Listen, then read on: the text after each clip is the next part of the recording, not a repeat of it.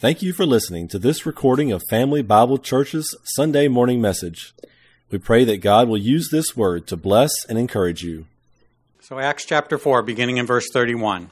And when they had prayed, the place where they were assembled together was shaken, and they were all filled with the Holy Spirit, and they spoke the word of God with boldness.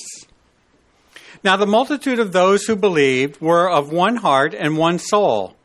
Neither did anyone say that any of the things he possessed was his own, but they had all things in common. And with great power the apostles gave witness to the resurrection of the Lord Jesus. And great grace was upon them all. Nor was there anyone among them who lacked. For all who were possessors of lands or houses sold them, and brought the proceeds of the things that were sold, and laid them at the apostles' feet. And they distributed to each as anyone had need. And Joses, who was also named Barnabas by the apostles, which is translated son of encouragement, a Levite of the country of Cyprus, having land, sold it, and brought the money and laid it at the apostles' feet. But a certain man named Ananias, with Sapphira his wife, sold a possession, and he kept back part of the proceeds, his wife also being aware of it, and brought a certain part and laid it at the apostles' feet. But Peter said, Ananias, why has Satan filled your heart to lie to the Holy Spirit and keep back part of the price of the land for yourself? While it remained, was it not your own? And after it was sold, was it not in your own control? Why have you conceived this thing in your heart? You have not lied to men, but to God. Then Ananias, hearing these words, fell down and breathed his last. So great fear came upon all those who heard these things. And the young men arose and wrapped him up, carried him out, and buried him. Now it was about 3 hours later when his wife came in, not knowing what had happened. And Peter answered her, Tell me whether you sold the land for so much. She said, Yes, for so much. Then Peter said to her, How is it that you have agreed together to test the Spirit of the Lord? Look, the feet of those who have buried your husband are at the door, and they will carry you out. Then immediately she fell down at his feet and breathed her last. And the young men came in and found her dead, and carrying her out, buried her by her husband. So great fear came upon all the church and upon all who heard these things. And through the hands of the apostles, many signs and wonders were done among the people, and they were all with one accord in Solomon's porch.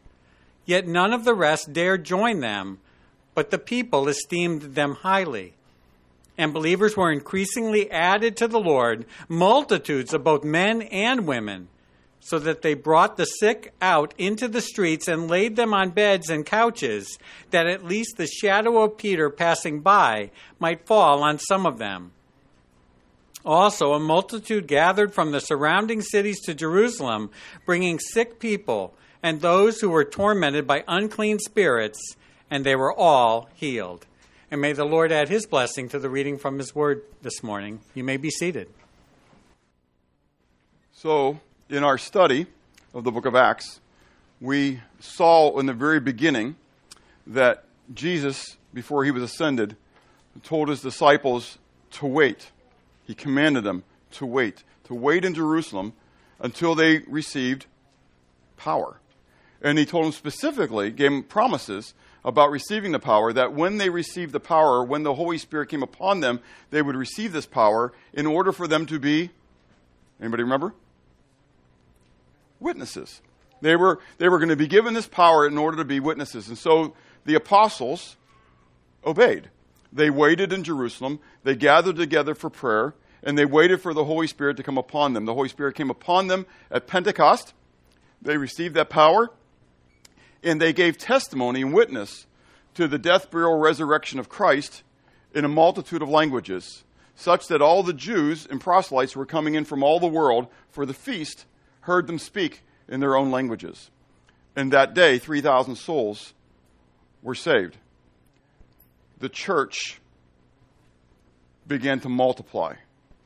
And those early believers then, they were told continued in the teaching of the apostles, the koinonia, the camaraderie, the fellowship of the apostles. They continued in the breaking of the bread or communion, and they continued in prayer. And then we see later in that same passage that they also had this unity in that they had all things in common, that they sold the goods to meet the needs of the poor. They were one accord, and they gathered together daily in the temple and in their houses. Such that then, many signs and wonders were being performed by the apostles, and that the Lord was adding to the church daily. From this moment, Luke begins then to break out this theme of the church, the early church, and what was going on with them. And the first thing that he breaks out is the signs and wonders. He begins to show us then one of these wonders, one of these signs that Peter then performed, the healing of the lame man. We've took the last 2 weeks to consider it, and in it we saw some sub-themes, and that is the power of the Holy Spirit, that the reality is that Peter and John didn't heal the lame man on their own, but rather they healed him by the name of Jesus Christ, right, and through the power of the Holy Spirit, okay? And so the Holy Spirit, we saw there, had the power to heal the infirm, to save the lost, and then to embolden the saints as they stood before multitudes of people. We also saw a sub-theme, if you would, of the presence of Peter, and we talked about how Peter wrote in his epistle how we're supposed to always be ready to give an account, to give an answer, to give a defense for the hope that's within us, and that Peter was demonstrating this at this very moment, that with the lame man, and then with the crowd, and then before the Sanhedrin, again, he proclaimed the name of Jesus Christ and was able to proclaim why they believed what they believed to a different audience. So singularly, then through to if you would, I'll say non-religious, but the ones who weren't necessarily studied in it, and then to the Sanhedrin, which was the political religious body. And so they gave this credence, and basically, then in that as well, they gave a credence to the exclusivity of the name of Jesus Christ for salvation.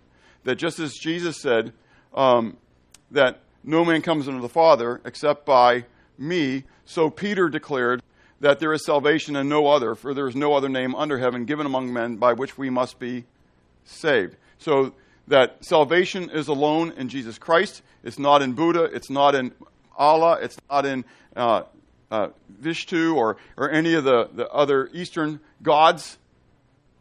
There's salvation only in one name, and that's the name Jesus. That's why that name is special. But we also saw in this the little subset of the prayer of the body, again, as a continuation of it, because when Peter and John are released from the Sanhedrin, remember they're put in jail, put in prison, right? And then they're brought to the Sanhedrin, but they can't do anything to them because they know that the guy who's been healed has been lame for how long? At least 40 years. Yeah. So it's an undeniable miracle. And so they don't flog him for this one. We're going to see in a week or two how they'll be flogged for another proclaiming in the name of Jesus. But they got to let him go, and they immediately leave, and they go to a house where they know the church will be meeting. I've pondered this thing many, many times. I don't know what house it is, but I kind of wonder whether it's the upper room, the same place where they were meeting. And honestly, this is a Bob. This isn't from the Bible. I can't prove this. But I think it's John Mark's house, because that's where he's going to go after the angel miraculously gets him out of prison. He winds up going to Mary's house, which is the mother of John Mark, not Mary. Remember, Miriam was a common name, very common name. Everybody wanted to name their daughter after Moses' sister Miriam, okay? And so he goes to that house, and that's John Mark's house, who is the author of the Gospel of Mark. Kind of a fun little factoid that plays in there. And so, but they knew exactly where they were going to what? Where they were going to go. And when they get there, the congregation, the body is together. And don't you wonder how many are there? I mean, there were 120 potentially meeting in that upper room before Pentecost. And then 3,000 souls are saved. And now another 1,500 or what are, so that we're told that at the end of this thing, that 5,000 men, males, are saved, not counting the women and children. So the church is potentially up to 6,000, 7,000, 10,000, 12,000, I don't know, but we know it's 5,000 men plus the others. And I'm thinking, boy, that upper room's got to be pretty packed. You think we're packed? It was an exciting moment when we had to wait for more communion things. I mean, I did that second one with two lines this time, and I thought, it'll be fine. Because I don't mind if we have a couple that we have to just dump. I'm not into this is the blood of Jesus, and I'm afraid of dumping the blood of Jesus down the drain. And so anyways, God said, yeah, watch this. And so then I had to wait for 2 more to be done. So that's kind of a cool thing. But we're burgeoning, right? And so we're still missing people. And so if everybody still came, look around you. Could you imagine what this would be like if 1,000 people showed up this morning? We'd be outside. In other areas of the world, they'd have these windows opened, and people would be sitting outside the windows, be listening. The doors would be open. They'd be out there listening. We'd be meeting in the field because we're so many people, and we're just hoping. You understand?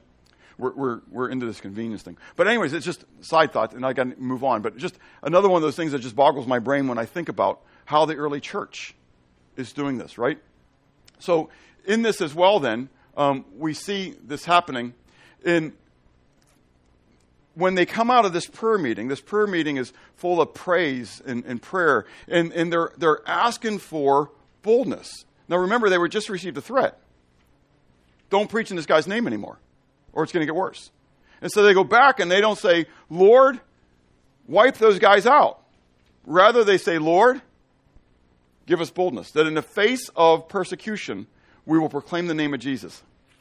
And as they come out of this prayer meeting, as they pray this and they come out of this prayer meeting, we're going to see the greatness of the church, the real megachurch. Today we have this term, the megachurch. And when you say megachurch, you instantly think what? Big, like in numbers. But we're going to see that God talks about the megachurch right here, because this word megos is the Greek word, and it means great or mighty, okay? And it comes up numerous times in this passage. My whole thought process on this message changed. I mean, the elders can tell you, I said I was going to be speaking on giving today. And so when I did my breakdown, and so we have a breakdown of the book of Acts of what we're going to be going over for the next year, okay? And so my topic today that I thought I was going to be talking about was giving. But God just redirected me all week, allowing me to see the greatness of the church in this moment. But what we see is that the greatness of the church is a direct result of the church focusing on the greatness of our God. They go into that prayer meeting, and then they come out of that prayer meeting focusing on the greatness of God.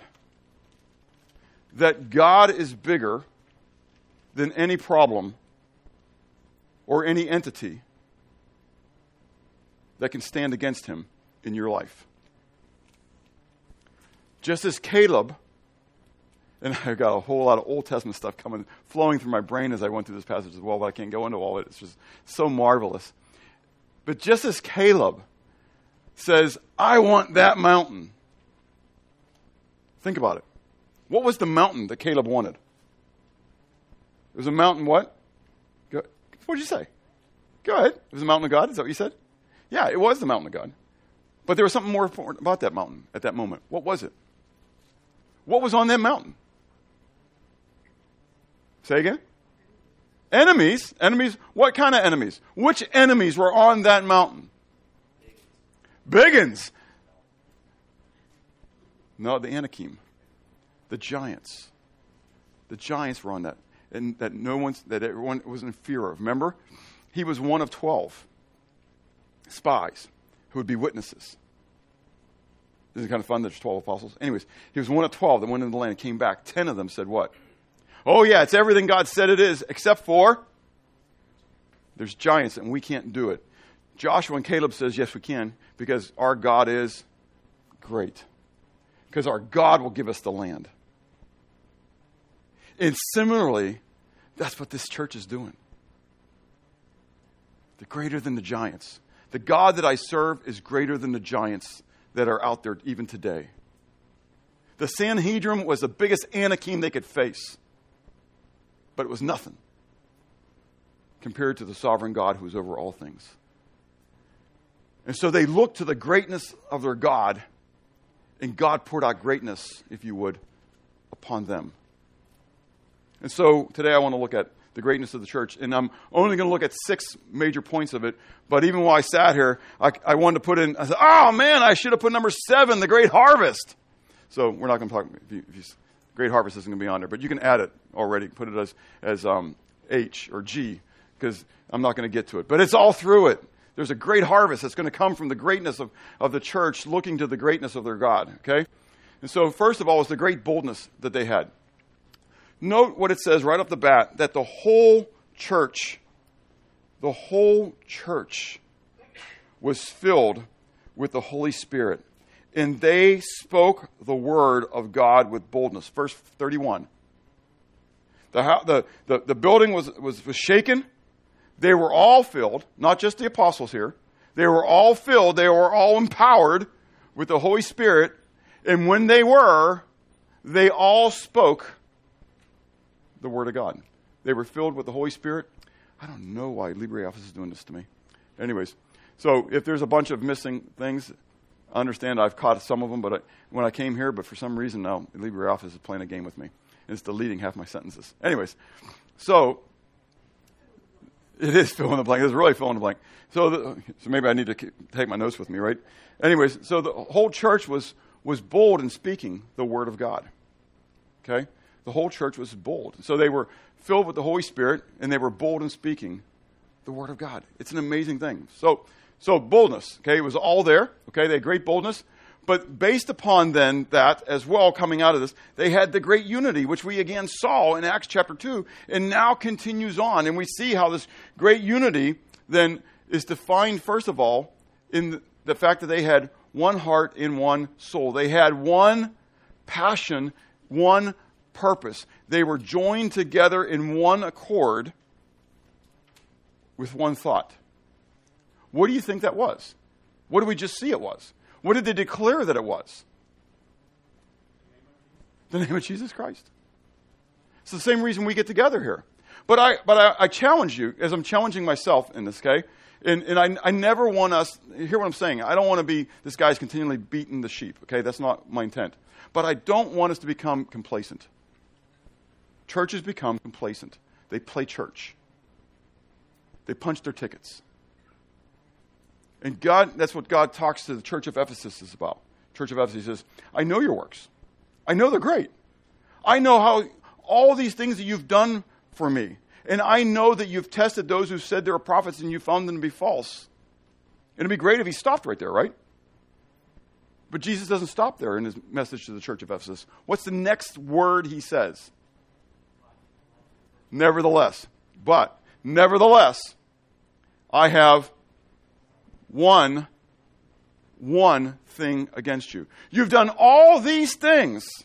Kind of reminds me of James 2:10. Though you obey the whole law, yet you stumble at one point, you're guilty of it all. You've done all these great things, nevertheless, you've stumbled in one point. You've lost your first love. And if you don't repent, change the way you think, and return from whence you have fallen, I will come and I will remove your candlestick. Churches can meet. Churches can have great singing. Churches can have great teaching. But still be missing their first love. You will do phenomenally everything you can for the one that you love. And so I want to challenge us to not be like that, to not lose a first love, to not be complacent. And we study God's Word. Oh, man, we're learning it. Oh, we know much more. We can go and we can do Bible quizzes with other people and we make them look like they're just silly because they don't know anything. But who cares if you know it and you don't apply it? Then I'm just a Pharisee. I'm just a hypocrite. They had great unity. They had a singleness, if you would, of heart, and soul, their passion, their purpose. But it was also then seen in the distribution of their possessions, which we'll talk about more in just a moment. But note, first of all, they had a proper recognition of the ownership. They knew exactly who owned all things. Verse 34, nor was there anyone among them who lacked, for all who were possessors of lands and houses sold them, right? Well, why did they do that? Because, verse 32, when it says they were of one heart and one soul, it says, neither did anyone say that any of the things that he possessed was his own. I don't own it. My house, my cars, my bank accounts, my investments, they're not mine. Who do they belong to? God. Psalm 24, the earth is the Lord and the fullness thereof, the world and all who live in it. God owns everything. He owns everything, and he has, by his grace, distributed to me what I have. They had a proper recognition of stewardship. They recognized that they didn't own anything, but rather they were being allowed the privilege of stewarding what God had given to them. And it was to be for his glory and his kingdom's glory. Jesus gave the parable then of the one he gave the talents to. And you remember the story, and I'm not going to go through it and spend time on it right now. It's not where we're heading.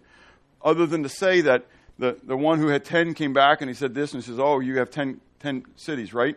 And then it comes back with 5. And then finally the one comes back and he had been given 1 talent, right? And he said what?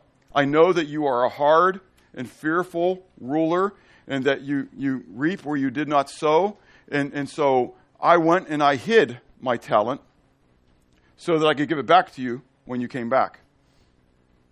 And Jesus said that, what will the Lord of that servant say? You wicked servant. You wicked. I don't know about you, but I don't want to hear my Lord look to me and call me wicked. I want to hear that, well done, my good and faithful servant. You wicked servant. You took what I gave you and you hid it. How much worse then is it, you wicked servant, you took what I gave you to be used for my kingdom and you spent it on yourself. And you spent it on yourself. Now, I'm not saying God doesn't want me to have my needs met. That's why he gives it to me. But just think about, what does God ask for back? And I'm not going to give a message on the giving side here on what you need to give. We'll talk about giving in just a moment. Other than to say, God doesn't ask for a lot back. But what he asks for back is from the heart and not by compulsion. And when you fully get what God has done for you, when you fully get the greatness of our God, you will understand that that great God can provide for you at every single moment. And it doesn't matter whether your bank account says 0 or whether your bank account says 1 with however many zeros at the end of it that you want to. You track what I'm saying? God is great. So they had this great unity that was defined by their passion and purpose, and also by the distribution of their goods. But then there was this great power then that came upon them, that as a result of this unity that they had, as a result of this focus on the greatness of their God and their prayer for boldness and everything, God granted them this great power that would come upon them, that they would give witness to the resurrection. Okay? Remember Christ's promise. He said that, I want you to wait, and when you wait, what's going to happen? Power is going to come upon you. And when the power comes upon you, there's a purpose for it. And it's to make you what? A great witness. Jesus, again, I know I've said this numerous times through this series, but it's good for us to remember. Jesus told Peter when he first met him, when he first called him, follow me, and I will make you fishers of men. And what's Peter finding out? God's going to do exactly what God said. And he's making him, empowering him to be a fisher of men. But Peter needed to do what? to open up his mouth. He needed to do it. The people needed to do it. And so the people prayed for this boldness. And then they went out and they all began to proclaim the word of God. The whole church. Not just the apostles. Note that we're specifically told all these things, right? So the whole church goes out and they begin proclaiming the word of God. It's a challenge. When's the last time you went out proclaiming the word of God? Intentionally, that the word of God was coming out of your mouth to other people. Not knowing whether it was going to cause a provocation or not. Performing wonders through the people. We're told specifically that it was the apostles who were performing these wonders, and then even more specifically, as we get to the end of this passage, Peter, such that people were bringing out the sick, the infirm, the lame, and they're laying them on the streets, such that even the shadow of Peter might pass over them. Non-Catholics have a cringe when they see this thing because, Peter's not a pope. No, it never says that Peter was pope, but it says that God was using Peter. It's okay with that. I'm grabbing onto that. Jesus told Peter that he would be the rock. He would be a foundation that he was going to build his church. And he was doing that. Just as he promised, he was doing that. He's using Peter to build that church. Peter never, think about Peter, big mouth Peter. He never claims this to be his own. He realizes that he's only a channel. Some of you remember the old hymn, Channels Only, Blessed Savior, Blessed Master. That thing's been flooding through me for the last week and a half, 2 weeks. I'm just a channel. It's all I am. It's God who's doing the work. You're just a channel. You're just a channel. Do you get it? But are you willing to be a channel? Is the valve, if you would, open? Or are you closing it off? God, our great God, did great things in this early church. The greatness of the church. They had great boldness. They had great unity. They had great power to be able to do some pretty marvelous things. But you got to believe. You got to believe. And you got to be committed. And so I ask myself, am I? Are we? From that, again, continuing on the passage, we see then that not only great power came upon them, but great grace was upon them. Now, for the most part, until Friday, till I had to finalize and finish my thing, this point was called great favor, not great grace. Because that's what the word charis means, unmerited favor. And they had, first of all, clearly the favor of God. God was showing them great favor by through this great power that he's putting upon them, by encouraging them with a great unity and such like that. But I think there's more in play here as you go to the end of the passage that we're talking about. So chapter 5, come all the way down in chapter 5.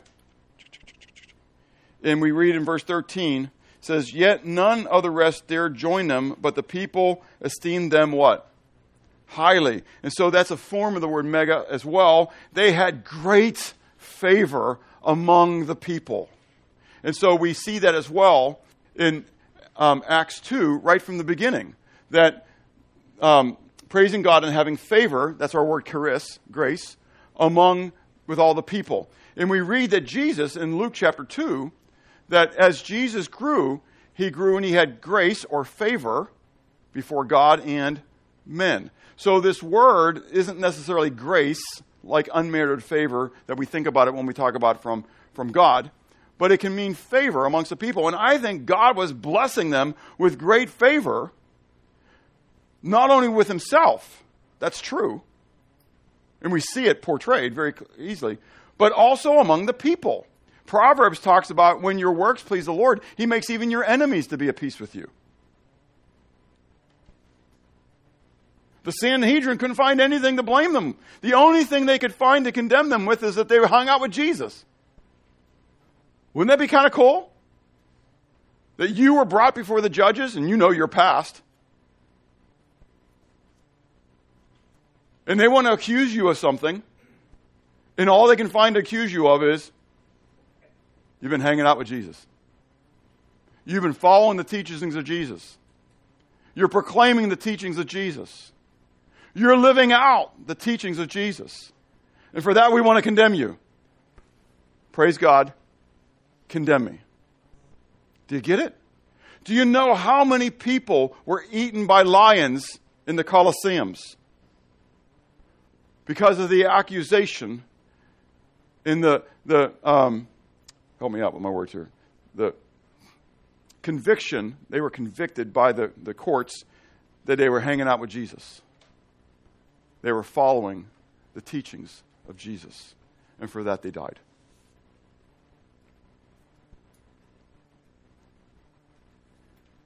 God gave this church great favor. I'm going through the Chronicles right now in my quiet time. And I'm just overwhelmingly reminded almost every single day as I'm going through the kings of Israel and the kings of Judah. The kings of Israel was from 2 Kings. But anyways, you get where I'm going on that.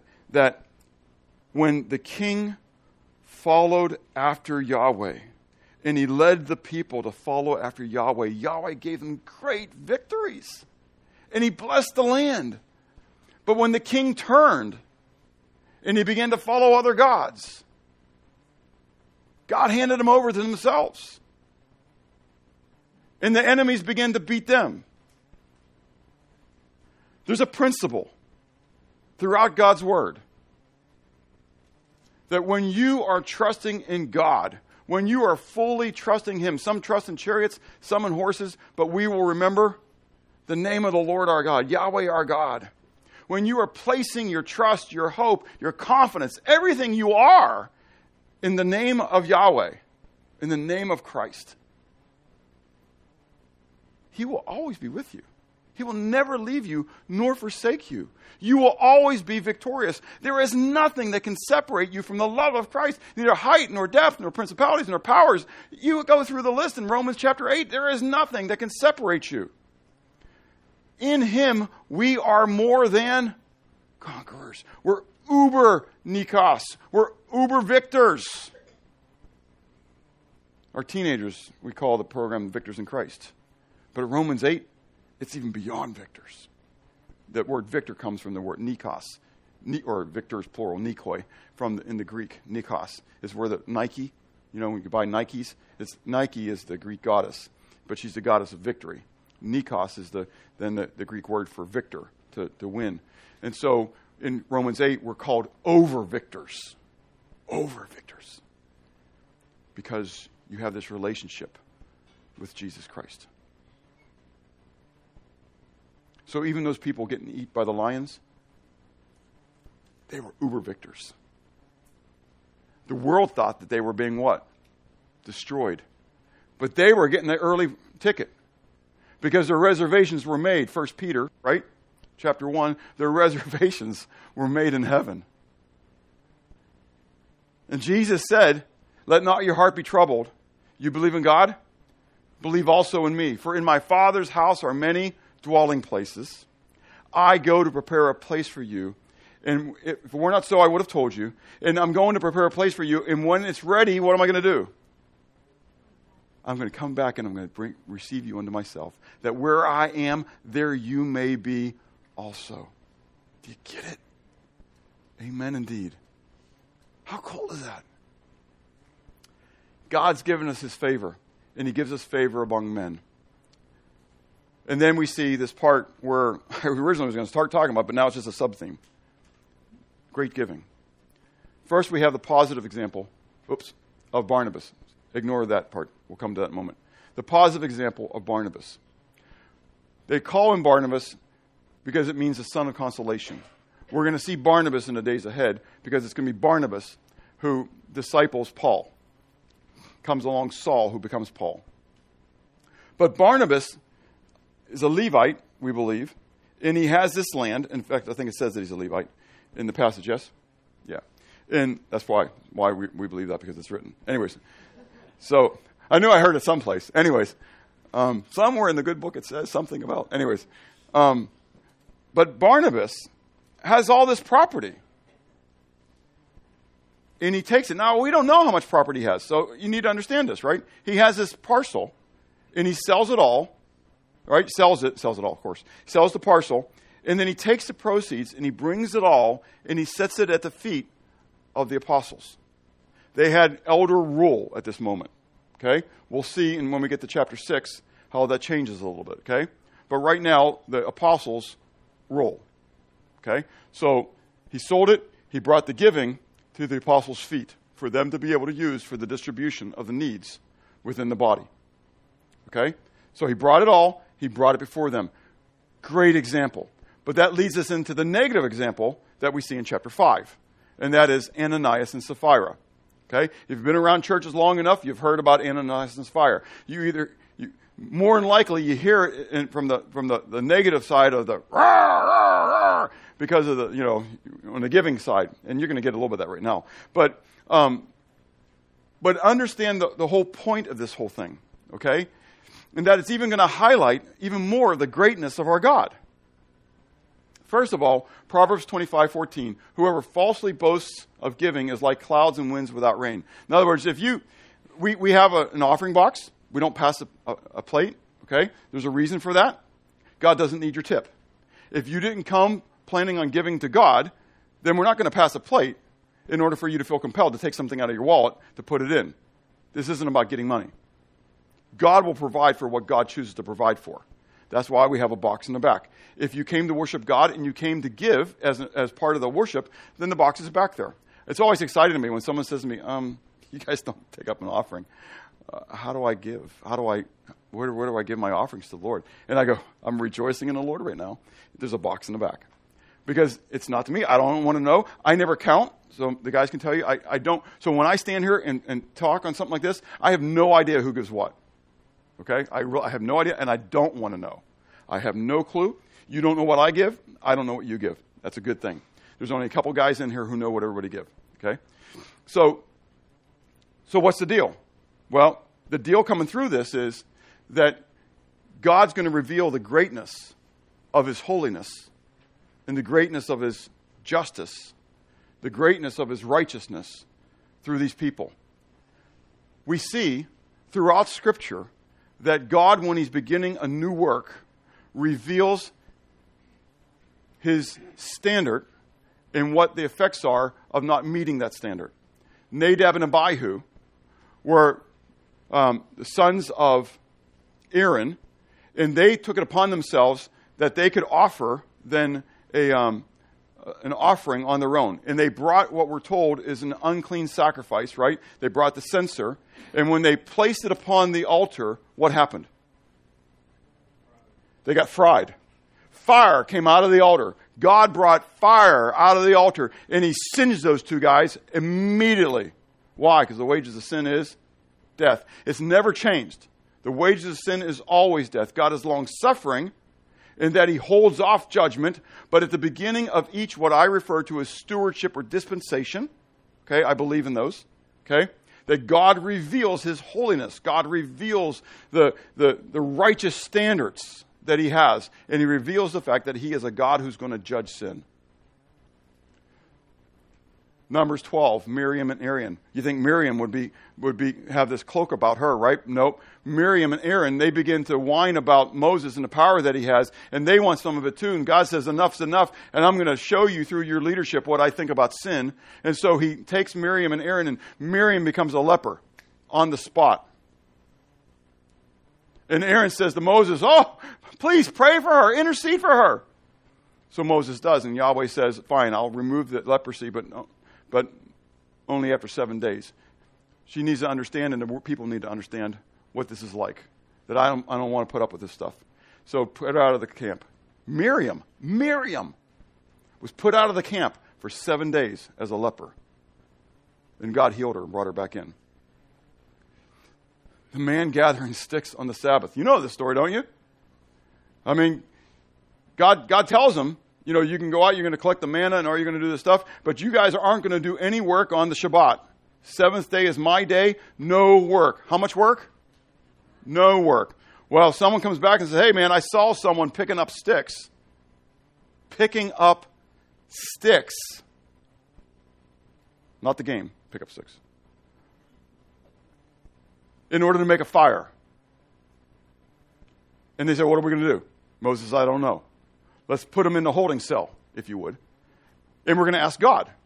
What does God want us to do? Right? So they ask Yahweh. Yahweh comes back and says, stone him. Stone him to death. That everybody will understand my standard of rebellion. He rebelled against the word of God. Do you get it?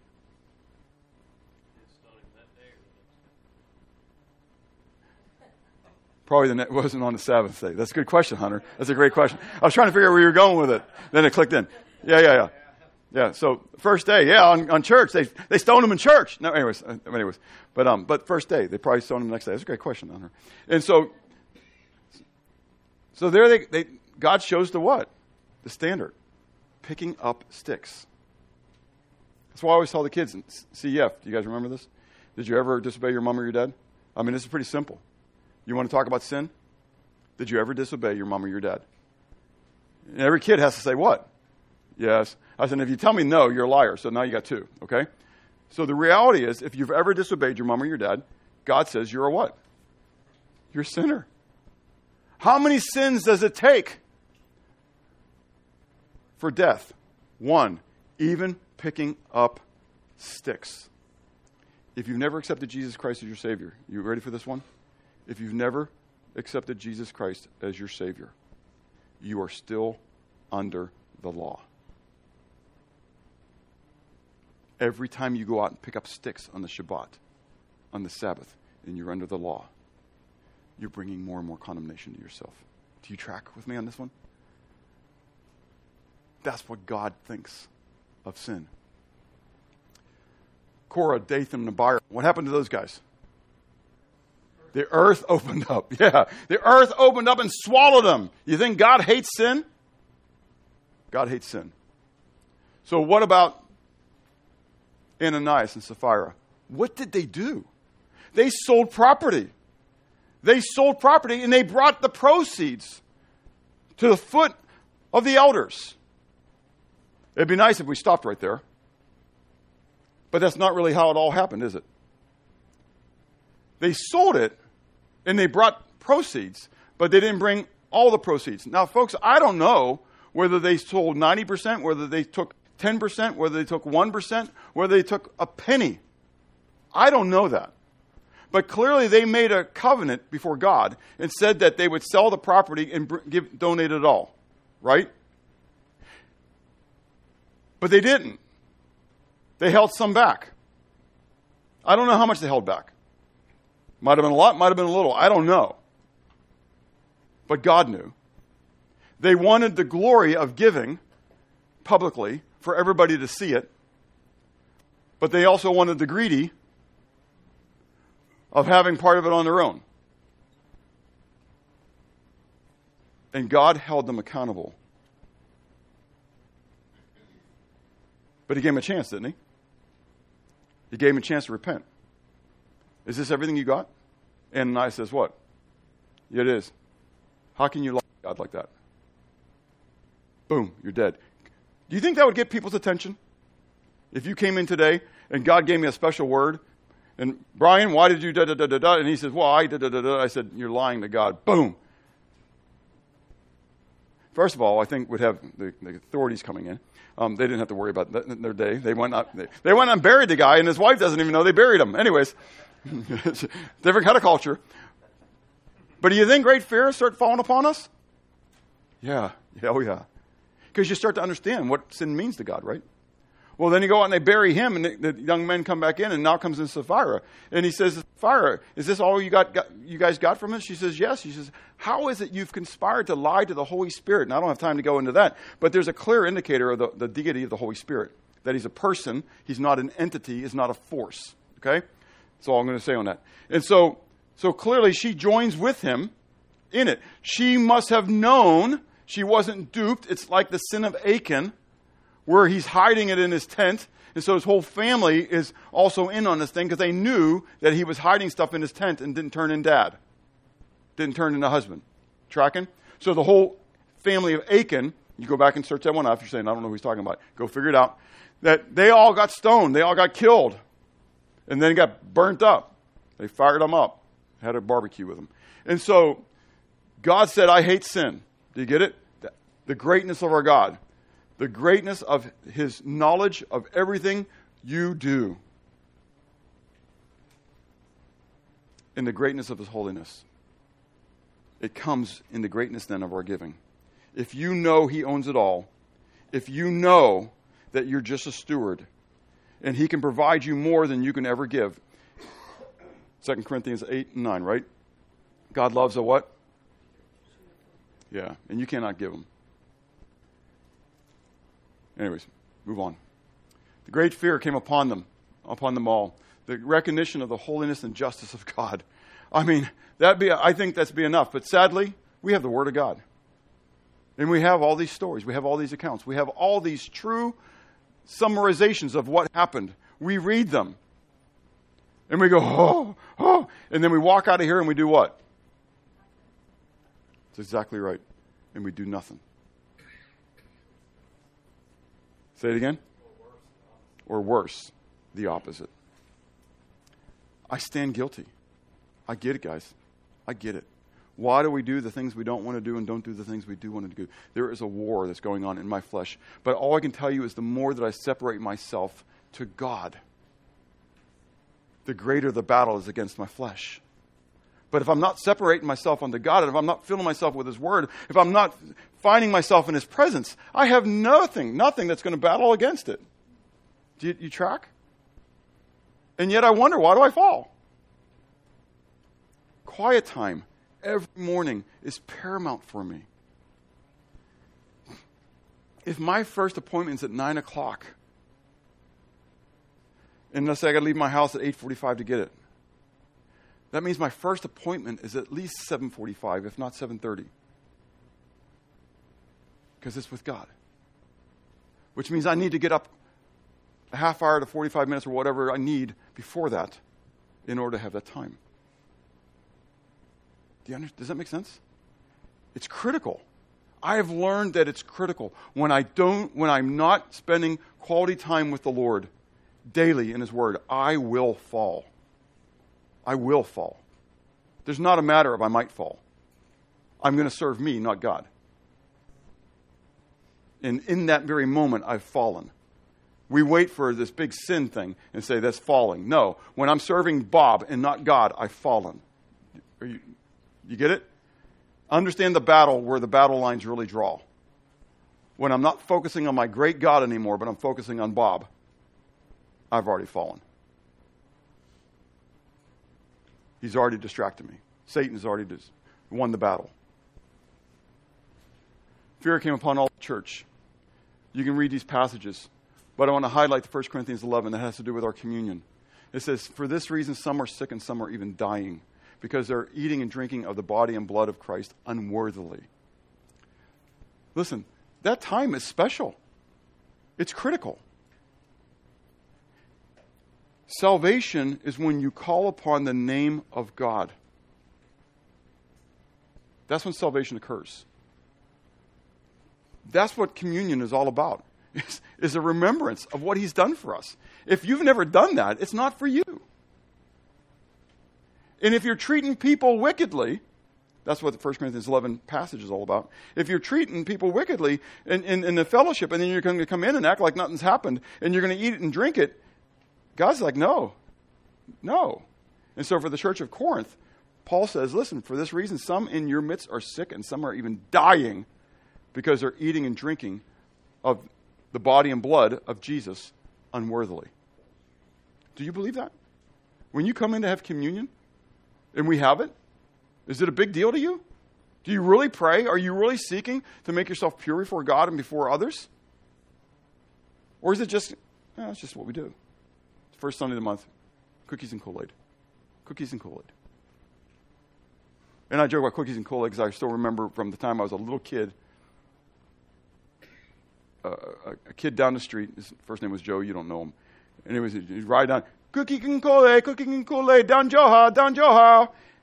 And I think that's how we treat communion sometimes. We tell everybody, just come on down, we're going to have cookies and Kool-Aid down Joe's house. And it's not. It's not. This is a special moment. Such that God says, I'm going to kill you. I'm going to kill you if you don't do it right. Again, I'm not trying to be rude and be that hardline preacher. This is just what God's word teaches. Do I care about sin? Do I care about the greatness of my God? What do I communicate about the greatness of my God in the midst of all this?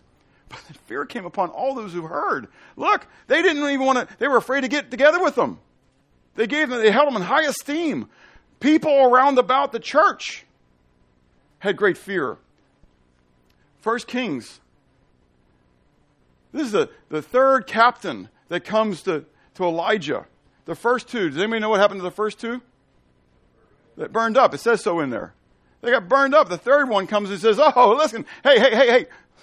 Please don't. Yeah, I'm just following orders. We don't know whether he loves Yahweh or not. Probably not. But he understands the power of Yahweh because he saw it displayed through Elijah. Do you get it? And the people feared Yahweh as a result of the people of Yahweh fearing Yahweh.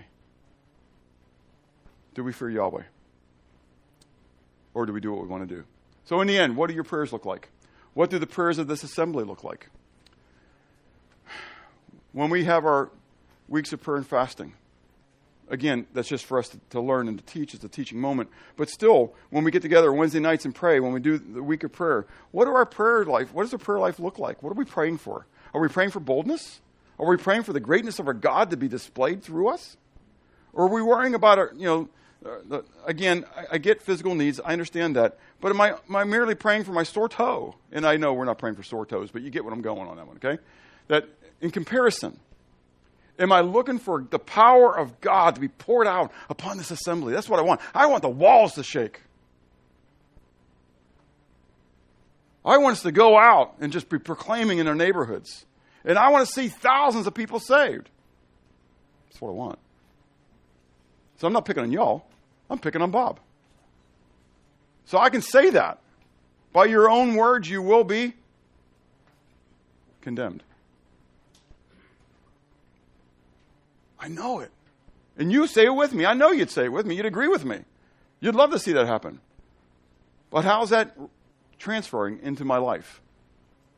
Are we praying for boldness and opportunities to share the gospel of Christ with others? What does my giving look like? How would God describe my stewardship of the resources which he has entrusted to me? Is it mine or is it his? And I'm asking him to help me distribute it in the ways that he wants me to distribute it.